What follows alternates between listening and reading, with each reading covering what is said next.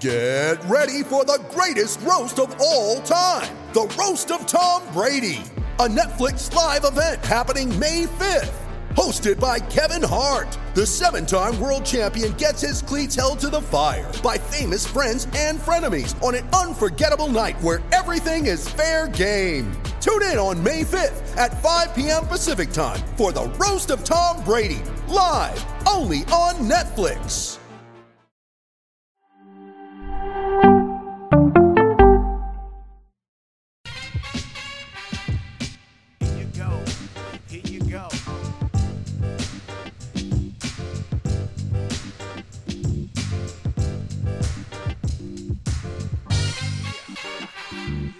Costas. Nothing personal. Word of the day is Costas, as in Bob Costas. We've got him for a nothing personal Samson sit down. Welcome. Hey, Bob, how are you?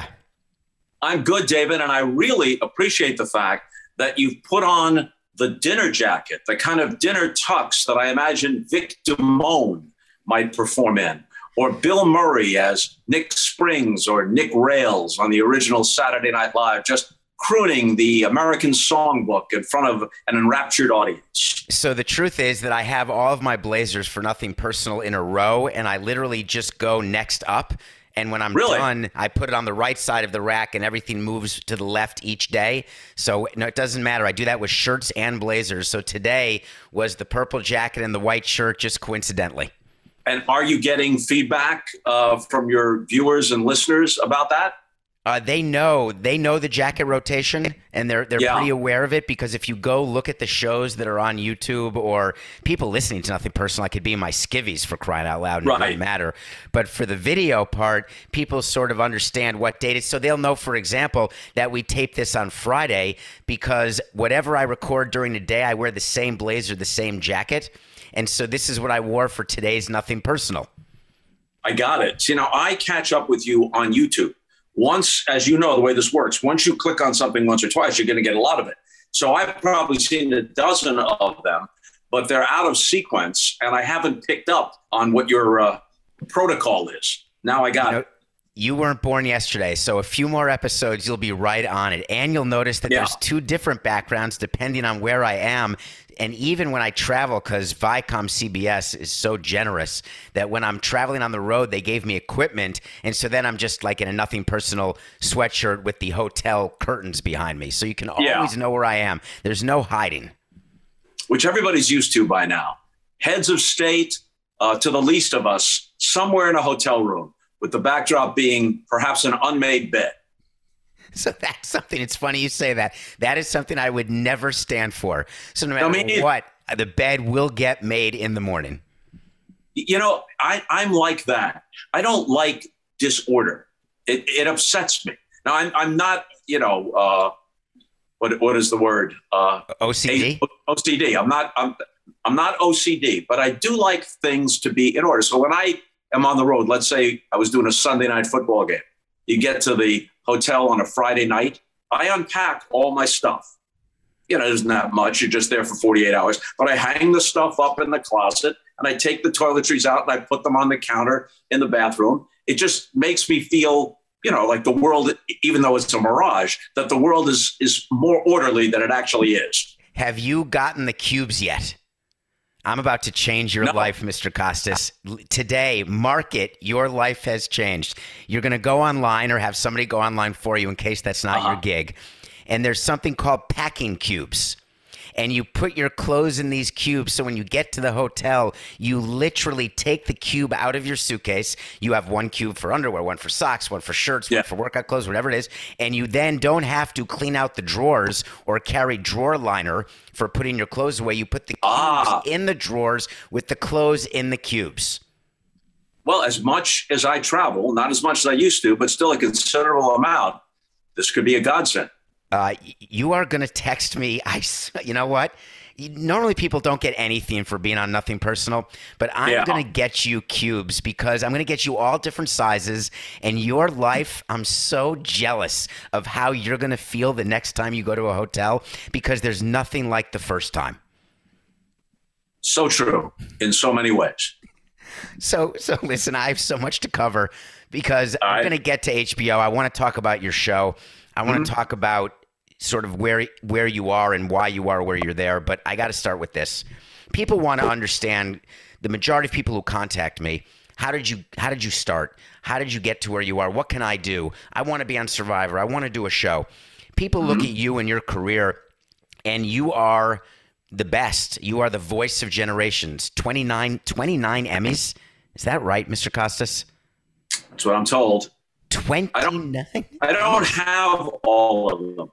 You know, my wife recently came across one of those things, and she started counting. We keep them in an inconspicuous place. It's not like if you walk into the house, you're going to see it right away if you're a guest. We keep them in a little library.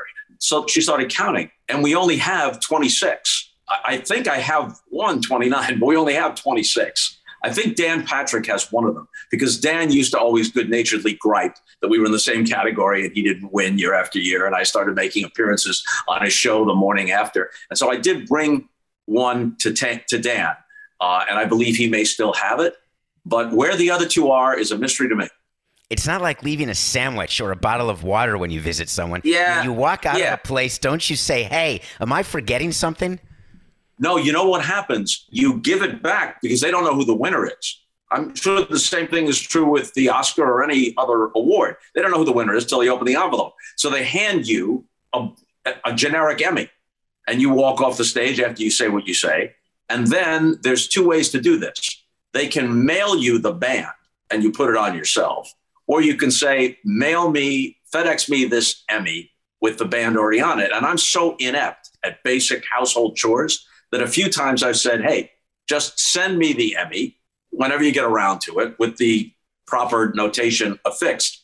And my guess is that a couple of those never got sent. And I didn't even notice until Jill started counting. And I was like, but how would that explain bringing it to the Dan Patrick show and not leaving with it? That's the one I don't quite understand. No, because I left it with Dan, and it was part of his set. It sat there. Sometimes it was remarked upon, sometimes it wasn't. So I know where it is. You know, if I'm ever down on my luck and I have to hawk all the stuff, I can ask Dan for it back. According to the way it works, like with people, Boris Becker, in that situation, you're going to really have to keep track of these. It's never going to happen to you. Yeah. Just know this is value. Like, this is something that your kids are going to say, hey, we're missing 3 Emmys. Don't make me go all OJ and try and reclaim my own stuff. So tell me, how did you start? And how can someone be you? Well, you know, I came out of a very distant world compared to today.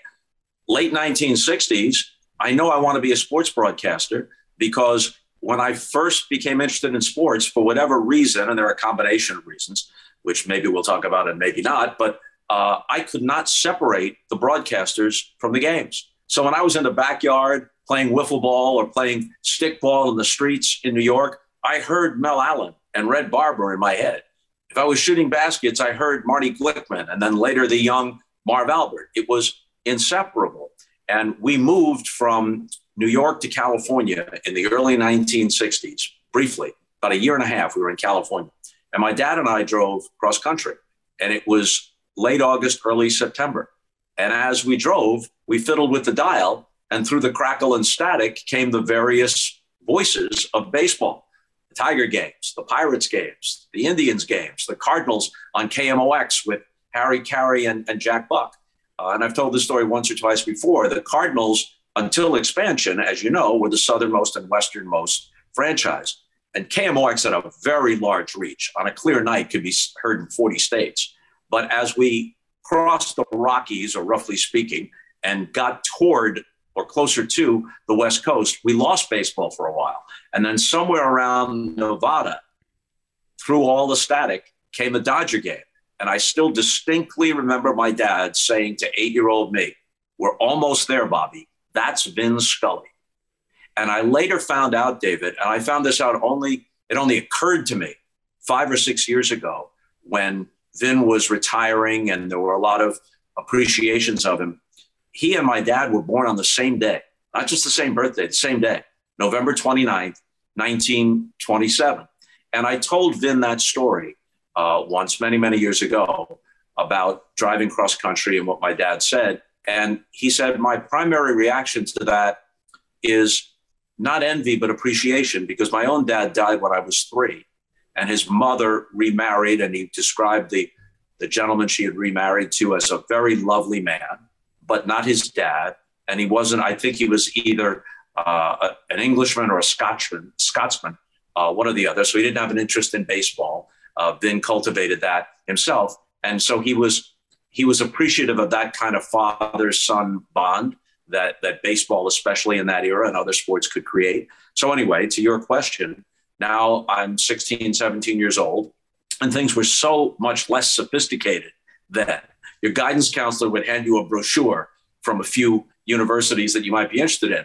And at that time, Syracuse had one of the very few communication schools. A lot of schools had journalism schools. That meant print journalism.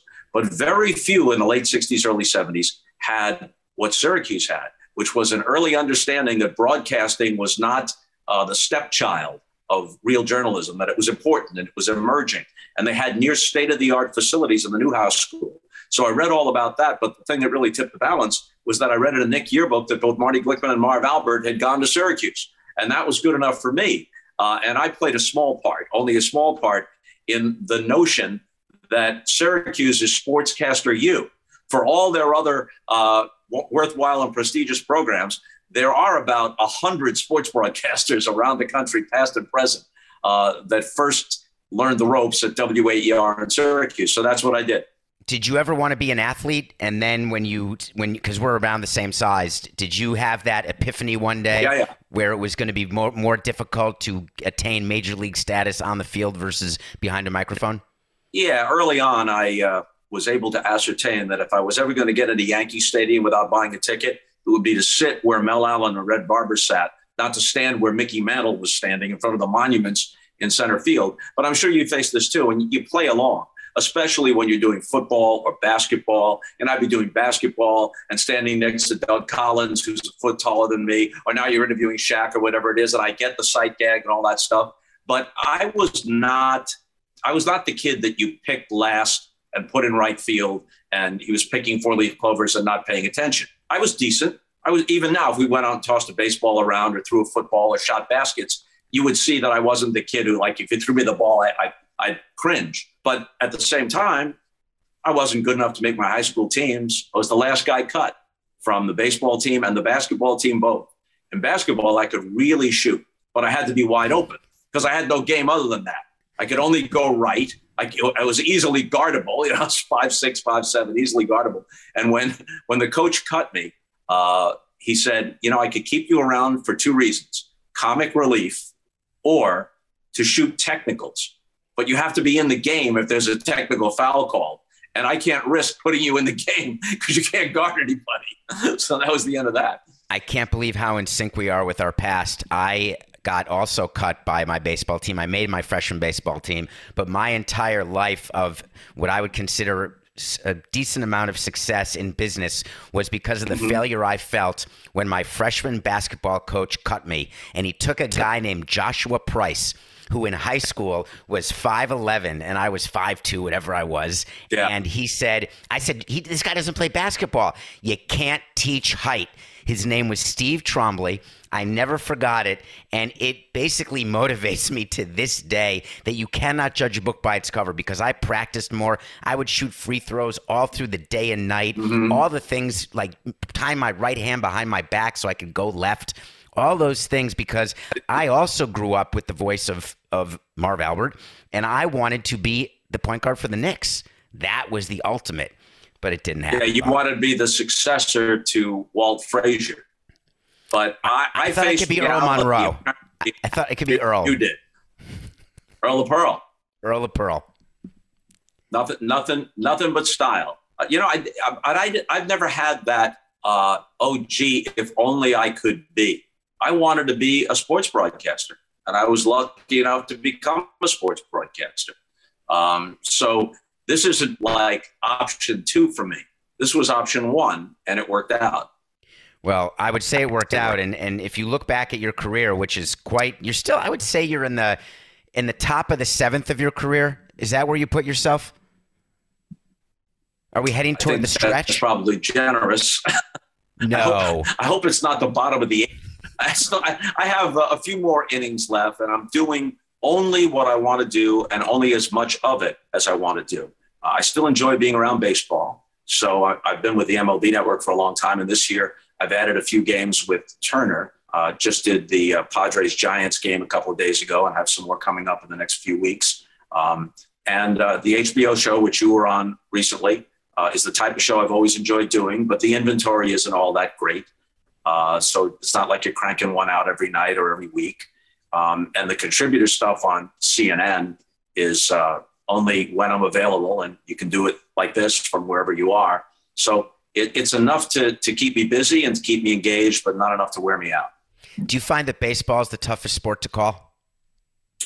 I've always said, and I'm not alone in saying this, in many respects, especially on television, not on radio, but especially on television, it's the easiest sport to do reasonably adequately, but it's by far the hardest sport to do well, because even when baseball has its proper leisurely pace, as opposed to the too often lethargic pace it has now, there's still, even when a ball game takes 2 hours and 20 minutes or whatever, and it feels like it's the right pace, it's still not a constant action game.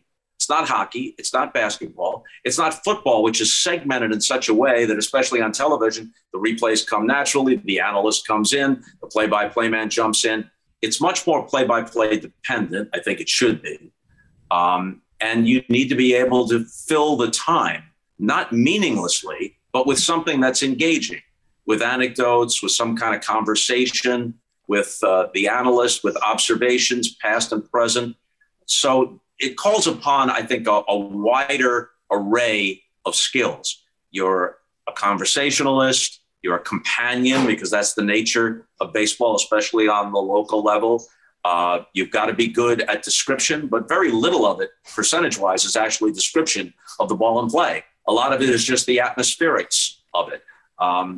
As Vin Scully once put it, on television, you have to come up with an apt caption. But on radio, they give you a bucket of paint, some brushes, and a blank canvas, and you got to paint the whole thing. Can we talk about Vin Scully for a minute? Because one of the things is that he does games, and when he's on TV, what I think people may know him for and may not, is he often did it without a partner.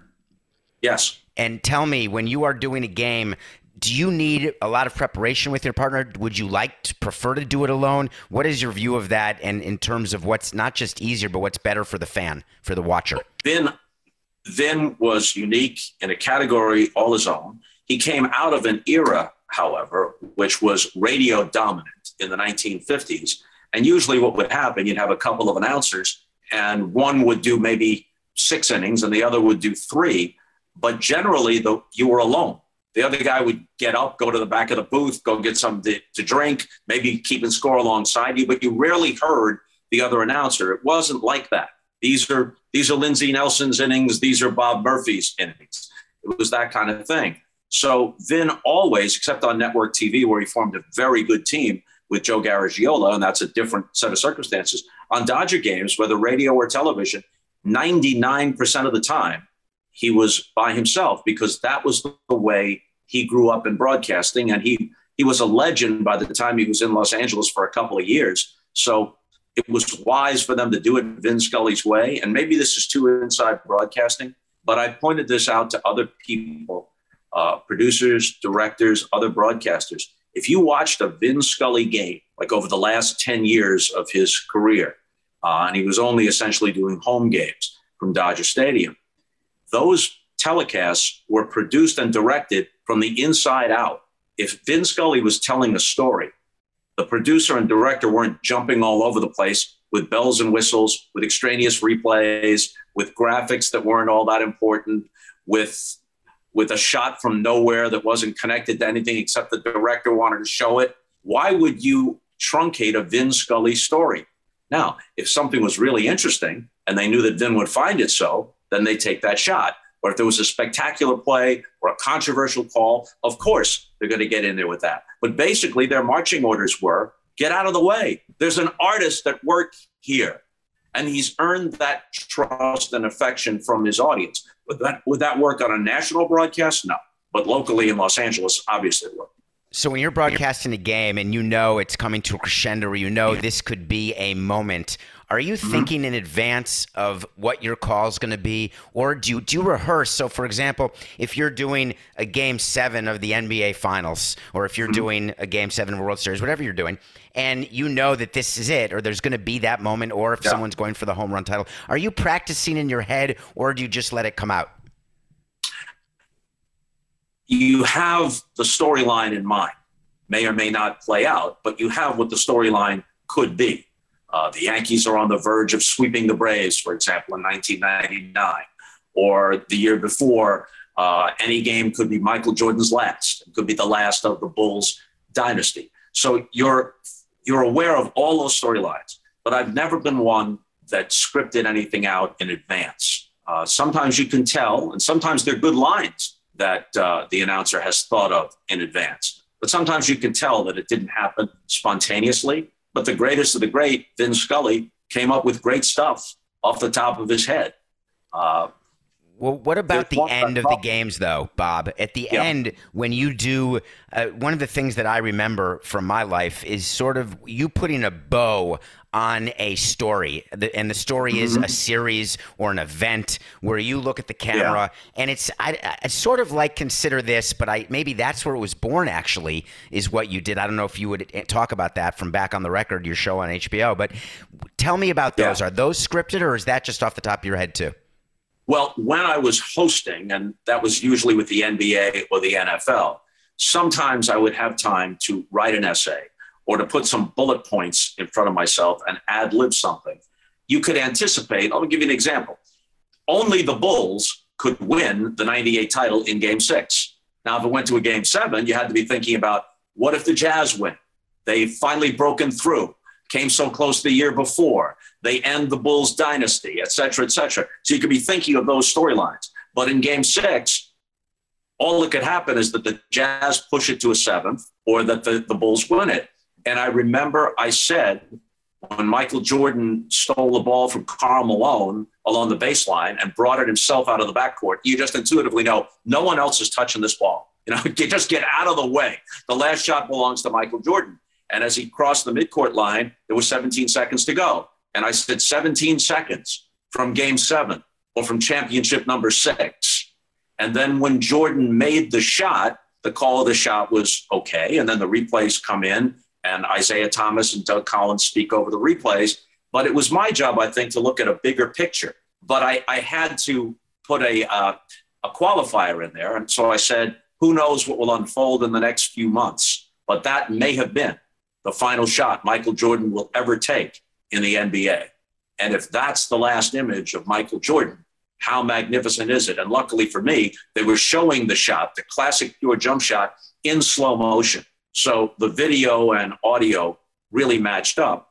And then when the Last Dance series came out, that everybody was so into, A, because it was compelling, and B, because there was no live sports during that COVID summer of 2020, and they look back on that season, a lot of what we had said and what we focused on held up. And that's what you hope for, that not just in the moment, but if people go back and watch it or listen to it, that it still makes sense. And I'll give you two from baseball that I remember because they're replayed so often. One where I got it and one where I didn't quite get it. In 1999, and this one in a sense was easy because the Yankees were up 3-0. Game 4 is at Yankee Stadium. They have a big lead in Game 4. Now, again, I didn't script it, but I knew that this was the last World Series of the 20th century, blah, blah, blah, and that even though the Braves had a claim to be the team of the decade, and if they had won that series, they could have claimed it, the Yankees, by winning it, would surpass them. And so there was an easy fly ball to left field. There was no doubt that the ball was going to be caught. And so as it descended, it occurred to me to say the New York Yankees, world champions, team of the decade, most successful franchise of the century. And then I just shut up because it was a home game and everybody was going nuts and the crowd just carried it from there for the next period of time. And that holds up. Now, long answer to your short question, and I'll shut up in a second. 1995, the Braves, to that point, are the team of the decade. They won 14 straight division titles, as you know, from the early 90s into the 2000s, but only won one World Series. And they had lost 2 World Series prior to that. Now they're up 3-2, game 6 in Atlanta. And there's a fly ball to left center field, which ends it, and Marquise Grissom catches it. And I say, proving I didn't script it, I say the team of the 90s has its world championship. Well, to that point, they were the team of the 90s. That doesn't hold up so well, but 5 seconds later, not more than 5 seconds later, a better line pops into my head. But since I never scripted anything, I didn't have an eraser. I couldn't rewind the tape. The place is going nuts. The Braves are celebrating in the middle of the diamond, and this pops into my head. Atlanta at last. That would have been so much better than the team of the decade. Atlanta at last. To Vince Scully's point, that's a good caption beneath that picture. And then you just shut up. This podcast is sponsored by Ramp. Are you the decision maker in your company? Consider this. For the first time in decades, there's a better option for a corporate card and spend management platform. Meet Ramp, the only corporate card and spend management system designed to help you spend less money so you can make more. Most corporate credit cards offer points as incentives, but those points amount to less than their worth in real cash value. Ramp's business cards offer you cash back, real money in your pocket. Plus, you control who spends what with each vendor. And Ramp software collects and verifies receipts automatically, which means you'll stop wasteful spending and close your books in hours instead of days. Businesses that use Ramp add up to 5% to their bottom line the first year. If you're a decision maker, adding Ramp could be one of the best decisions you've ever made. And now get $250 when you join Ramp for free. Just go to ramp.com/easy. Ramp.com/easy. RAMP.com/easy. Cards issued by Sutton Bank and Celtic Bank, members FDIC. Terms and conditions apply. Did you pay your Wi-Fi bill? I hope so. I hope so. I was just thinking about the Braves as the team of the 90s. I had so many conversations with John Schuerholz about this. Yes. And we would talk about Marlins versus Braves. Marlins 2 World Series, but never made the playoffs other than that. The Braves win the division every single year, and not counting last year, of course, although last year they finally caught the Marlins with 2 World Series in the last, 30 years. And I'd always say, which would you rather be? And he said, it depends what chair you're in. After the fact, I'd rather have the 2 rings. But before the fact, I want the chance to win the rings. And so we were never able to settle it because he would never acknowledge that he would give up all of those chances to win, but always acknowledge the pain. You know, it's okay to say the Buffalo Bills were a really good team, but they never won it. So it's hard to say that they were the best. Yeah, although to get to 4 straight Super Bowls is a remarkable accomplishment. To win 14 division championships in succession. Incredible. And they were in 5 World Series in the 90s. They lost 4 of them. If you get that close, there's going to be more heartbreak. You think about, the Bill Belichick's, Chuck Noll, who won all 4. Those guys are few and far between. You think about Tom Landry, who lost more NFL championships and Super Bowls than he won. Same thing true of Don Shula. In my time in baseball, I never saw a better manager than Whitey Herzog. He had an impact on 2 franchises, not just in-game strategy, but the whole makeup of the Kansas City Royals of the 70s and the Cardinals of the 80s. And he lost 3 straight times to a great Yankee team in the ALCS. He won the World Series in 82 against the Brewers with the Cardinals and lost 2 Game 7s in 85 to the Royals and in 87 to the Twins. Does that make me think that he is a lesser manager than Joe Torre, who won all those World Series and is rightly regarded as an excellent manager? No. But if you're in contention that often, you have just as great a chance to experience heartbreak as exhilaration. I've never seen anyone. Think of Jerry West. That's the one that pops in my head right now. Think of poor Jerry West. He's the logo of the league, and he's Mr. Clutch, but he never beat the Boston Celtics. He lost them like 7 times. And the one championship team he was on, who did they beat? They beat the Knicks, I guess, in the final. It wasn't the Celtics. They never beat the Celtics. Never beat the Celtics. I was thinking about, because you saw my World Series ring when we taped. I think you may have seen it before, but when we were taping your show. And I was thinking, I've never seen a pennant ring. You get a ring for winning the pennant, actually, but I've never seen anybody wear it in the game. So when we be at the winter meetings or owners meetings or GM meetings, no one ever wears the second place ring. Yeah. I guess there's ambivalent feelings connected to that. There are some teams that come out of nowhere and winning the pennant was enough. And I think if you were a fan of the 1951 Giants, they didn't win the World Series, but we know the Giants win the pennant. The Giants win the pennant with that Bobby Thompson home run. Maybe the Red Sox, the miracle Red Sox of 67, who came from ninth place. They've been lousy forever, and they won an exhilarating pennant race back when there were no levels of the playoffs. You either won the pennant and went to the World Series or you went home. 4 teams still alive last weekend. Carl Yastrzemski with a dream season. They get to the World Series. They lose in 7. Bob Gibson beat them 3 times, including Game 7. Maybe the disappointment isn't as great when you've exceeded expectations, but when you expect to have a good chance to go all the way and you fall short, I think that then you have to go back to the Bill Parcells quote: losing feels worse than winning feels good.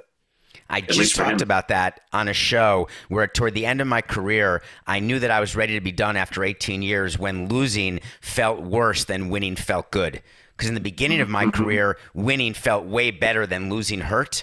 But then it switched at some point, and then it becomes devastating because even the best teams in baseball, you spend 2 months a year, right? 60 days. If you win 100 games, you lose 62 times. That means 2 months out of your year, you're going to bed miserable. That's a terrible equation, actually. Tony La Russa always would say, and he still says it to this day, you say hello to him at the ballpark, "Hey, Tony, how you doing?" He goes, "Ask me about 10 o'clock, which is when a 7:05 game should be ending. Not always these days. Ask me about 10 o'clock.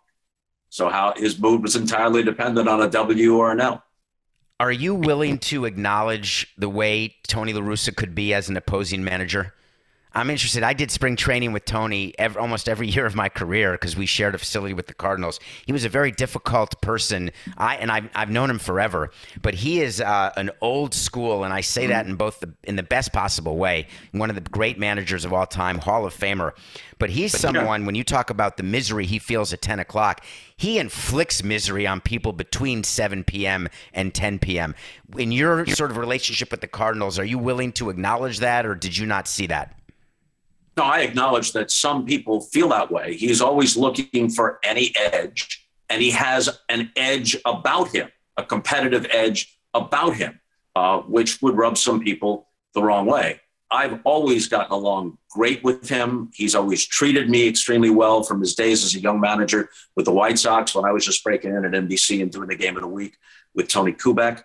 I will tell you this. He respects people who know and respect the game. If he feels that way about you, then he will treat you with respect. Oh, listen, I'm not talking about him personally. I'm talking about his manager, the way he manages games. Oh, yeah. It is. Yeah, that's an edge. The edge is this. If there's a weather, like the way Tony, and I learned this from Tony, if there's weather coming in, we're not going to say anything until we have to and see if we can get the other team's pitcher to start warming up. And that's a nice competitive advantage. There's nothing wrong with that at all. When you did something to one of his players, we would talk about in the clubhouse, hey, we're going to get hit by a pitch. That's just how it's going to be. Here's who we think is going to get hit. So put a little extra padding on your ass because he's not going to go for your head. But believe me, you're going to get hit somewhere between the numbers and your buttocks. No question.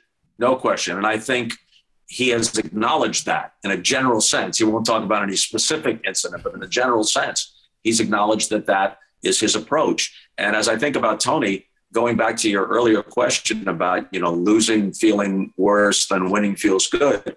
Think of the Oakland A's, 89, 90, 91. They go to the World Series 3 straight times. They only win once, the 89, I have it wrong, 88, 89, 90. That's what it is. They lost to the Dodgers in 88, the Gibson miracle home run. They won in 89, the Earthquake Series against San Francisco. Then they were swept by the underdog Reds in 1990. Now, that Oakland team is probably as good a team as the Oakland team of the 70s that won 3 straight. Earl Weaver's Orioles, 69, 70, 71, one of the great teams of all time. They lose to the Miracle Mets in 69. They beat the Reds in 70. They're up 3-1 on the Pirates in 71, and the Pirates come back and win it. Does that make Earl Weaver a dunce or Tony La Russa a dunce, or reduce? It definitely reduces those teams' standings in the imagination of casual fans. But if we're being fair about it, over the long haul, those teams were better every year than the teams they met in the World Series. But they each lost 2 out of 3 World Series in that 3-year run. There's something about finishing, though, right? So we'll talk about that when you're entering a series, whether it's regular season, but most importantly during the postseason. Pat Riley's big on this, right? You got to finish. Otherwise, you're just the same as everyone else. You've lost. So it's an interesting thing when you're in competitive sports or when you're doing your own show, when you're looking at measuring. You have to choose some way to measure, don't you? And I think the majority of people would say, let's measure rings. Then you get into an era question where Bill Russell only had to beat a few teams, or the Yankees, there were not as many rounds of playoffs. JJ Redick talked about it on our show last week with you, the HBO show, where it's hard to compete, how much more difficult it is and hard to compare, right? Because Jordan versus James, et cetera. But Pat Riley talks about this, and I think Tony La Russa would say it too. If you really were being honest with you, which he always is, finishing matters. Sure. But the capriciousness of sports is also that in 2006 and in 2011, La Russa won World Series with the Cardinals with teams that weren't all that good, but they came together at the right time. Those teams weren't nearly as good as some of the teams he had even earlier in St. Louis and certainly in Oakland. They weren't nearly as good, but they won the World Series. But when people look back on that, just like in the NBA, there was a title that somebody won. The San Antonio Spurs beat the Knicks in '99, and Patrick Ewing was injured, didn't play. There's been titles where there's somebody's missing from a team, and they say, oh, the advantage is to the other team. Yeah. But 10 years later, they've won the title. They're in the list of champions. No one thinks about that anymore. So your story about the Cardinals, they won, Bob. They had the worst regular season record, but no one cares about that. They have a ring. Yeah, I'm not begrudging them that at all. And that's modern sports with multiple layers of the playoffs. Last year's Atlanta Braves had the 12th best record of all the playoff qualifiers. The 12th best. Teams like the Seattle Mariners and Toronto Blue Jays, granted in a different league, they didn't make the playoffs. They had better records than the Braves. But the Braves got hot at the right time, and they won it, and it's exhilarating and exciting, and they deserve it. So that's a good segue. We have not yet spoken about the Olympics, which you're just as well known for your Olympic coverage as you are for baseball, actually. But I want to ask you, would you ever take the job as commissioner of baseball or the chairman of the IOC? Is that something that would ever interest you? No, not at all. It was flattering. There was a period of time, I guess, because I was outspoken about some things in baseball, and I wrote a book about the state of the game that appealed to some people, and they would just toss it out like my name connected with that. But I do not have the business expertise, nor do I have the temperament to deal with the multiple personalities and the backroom arm twisting and all that kind of stuff. And the example I always gave was, if you think someone is a good political commentator, someone you read in the New York Times or whatever, that doesn't mean you think he or she should run for the Senate or the presidency. It just means that you think their observation should be taken into account. So I never took that seriously. And if I had somehow been foolish enough to want the job and they had been foolish enough to hire me, they would have soon realized the error of their ways. I would not have been good at it at all. Well, we've had a couple presidents who started off as actors and TV personalities. Yes, we have. The current president of Ukraine started off as a TV actor and is now the hero, if you will, in probably a history that's being written as we tape right now. Given those three examples, I'm pretty sure the verdict of history will be 2 for 3. Exactly right. Exactly with the one in the middle having a giant E next to it. Oy. Yeah, but it's the type of E. The problem is most E's you can hope to get out of the inning. Like if you can just get a double play ground ball, right? That's what we always say. Like don't compound the error. Just you have to buckle down. Don't get angry. One of the pet peeves is when a pitcher gets angry that his fielders make errors, but they forget when the fielders make unbelievable plays to save them a run, right? Sure. So you really have to focus on it. But I'm afraid with the middle person, it's been very hard to overcome that error. I feel like there's been a bunch of unearned runs that have scored after, which always bothered me because that's how you lose games. Yeah. Well, we won't turn this into a political discussion. No, I want to go back to commissioner. You know what happens?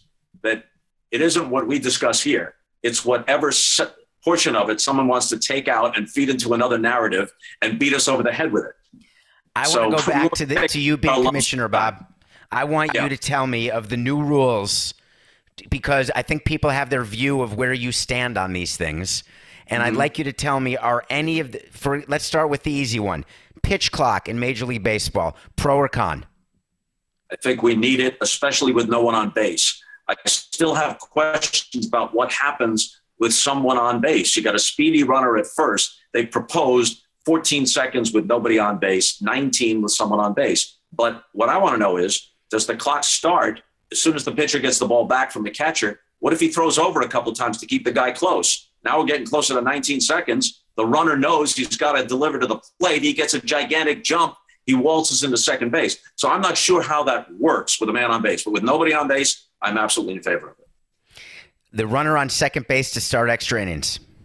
Gimmicky. Don't like it. Thankfully, they've never used it in the postseason when the games matter most. A.J. Hinch had an interesting suggestion. He just threw it out there. What if we played the 10th inning clean? In the 11th inning, we put a guy on first. In the 12th inning, we put a guy on second. In the 13th inning, we put a guy on third.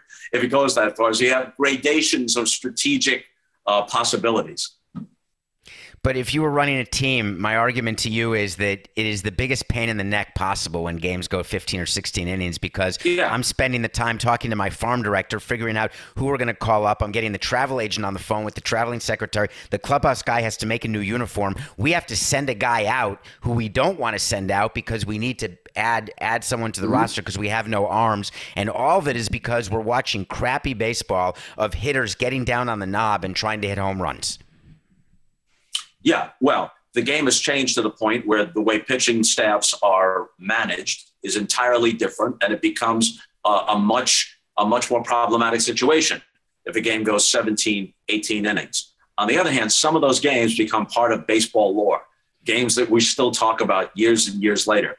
They're interesting by their very nature. And sometimes when the battle of attrition gets to the 17th, 18th inning, and then you have to bring a position player into pitch, or you have nobody on the bench. And so tomorrow night's pitcher, who's a halfway decent hitter, is brought in to lay down a bunt or to pinch hit. And sometimes wondrous things happen and become part of the conversation. I realize that the relatively few times that occurs isn't worth it in the mind of a modern baseball front office person when we're trying to figure out what the impact of that is on his pitching staff. We used to like to send the next day's starting pitcher home early the night before his start. So in theory, he could get rest, though many times they go out, but you just pretend that they're going home to rest. And we found that we got burned one too many times, and we had to stop doing that. But now with the new rule, you can send your starter ahead because it's not going to go 18. So there's so many little things. I don't think that rule is going to go away anytime soon. Did you lose me? No, I got you. Okay. And I understand there are always reasons, and those reasons evolve over time. It's like the universal DH. American League front offices and managers are concerned not so much with their pitchers being unable to hit, and they're at a competitive disadvantage since National League in an interleague game. Since up until this year, National League pitchers did get a chance to bunt and to swing the bat, but they were very concerned about injuries with pitchers running the bases and whatnot. Then universal DH appeals to the Players Association because, as you know, DHs tend to be higher salaried players, and that high tide helps to raise other boats. And it extends the careers of players who aren't so good defensively but are fan favorites and can still swing the bat. There's a lot of pluses to the DH, but lost as Joni Mitchell once sang, something's lost and something's gained in living every day. What's lost is, hey, it mattered that Adam Wainwright could hit, that Jacob deGrom could hit, that Zach Greinke and Madison Bumgarner could hit. It mattered. It was a small wrinkle in the game. It mattered if a guy could lay down a bunt. It was interesting if in a certain situation you use a pitcher as a pinch hitter or a pinch runner. And those little nuances are lost. Maybe there's a larger reason that supersedes it, but that's what's lost in the process. I like that you brought up on your show to Max Scherzer that he was 0 for 59, as though you were paying attention to that and wondering his reaction. Before we go, I could talk all day with you. I love this, and I know our listeners do too. But I want to talk about your show. Every Friday, it's called Back on the Record, and I want to go back to 2 episodes ago where we were on, and you were gracious enough to invite me to be on a panel with JJ Redick and Candace and Bomani. And I want to know, as a host of a show, that panel's gotten a lot of attention. And there was a exchange between me and Bomani. I had never met him before. It was not personal at all in my mind, but it was an important conversation. As the host of a show, when that's happening, what was going on in your mind? Well, I thought it was good television. I never like to stage stuff. I'm not trying to put a carnival together. I'm not a heat over light guy. That's never been my approach. But that happened organically. You challenged what Bomani said. I didn't think it was disrespectful. I didn't think it was disrespectful of him to challenge what you said. That's what the conversation is. So a lot of it, knowing that it was reasonably open-ended, I just let you guys go. You may remember that I said before the segment began, I said to all 4 of you, you don't have to wait for me to pose a question. You can respond to what the other person says, and it goes back and forth. So I'm listening to this and trying to sense when have we gone far enough and we should change the topic, but give everybody a chance to say their piece. And then also, I think that my role as the host is not just to ask questions. Sometimes it's to make points of my own. And so I did that, as you may remember, within the 20 minutes or so that we had this conversation. Did you have producers in your ear during that segment? Were they in your ear talking to you? Only telling me how much time they thought we had left. Now, I know this too. Sometimes if we do it live or it has to be live to tape, I've got to be closer to time. But we taped that on Thursday and it aired on Friday. So I knew that if we went 5 or 6 minutes longer than we had planned, that we would just edit it down to make sure that the best stuff was preserved. And so you don't want to miss a possibility of a good topic being overlooked. So I just kept going. So they were in my ear saying 5 minutes. And I'm thinking, nah, you're wrong. I'm going 10 more. And then 2 minutes. Now we're going to go 7 more, Well, I appreciate that you did this because I want to come back on your show and talk some baseball as we get more into the season, because this season is going to be very interesting. Bob, I'm very thankful for your time today. I really am.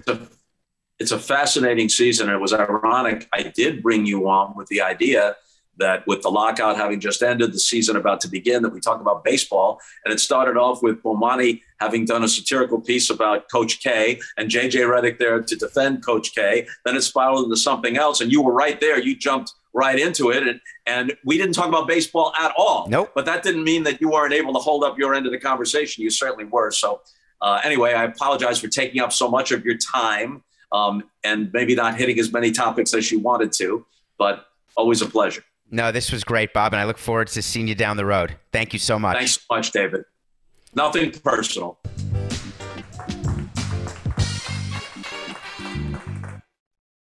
Without the ones like you, who work tirelessly to keep things running, everything would suddenly stop. Hospitals, factories, schools, and power plants, they all depend on you. No matter the weather, emergency, or time of day, you're the ones who get it done. At Grainger, we're here for you with professional-grade industrial supplies. Count on real-time product availability and fast delivery. Call, click Grainger.com, or just stop by. Grainger, for the ones who get it done.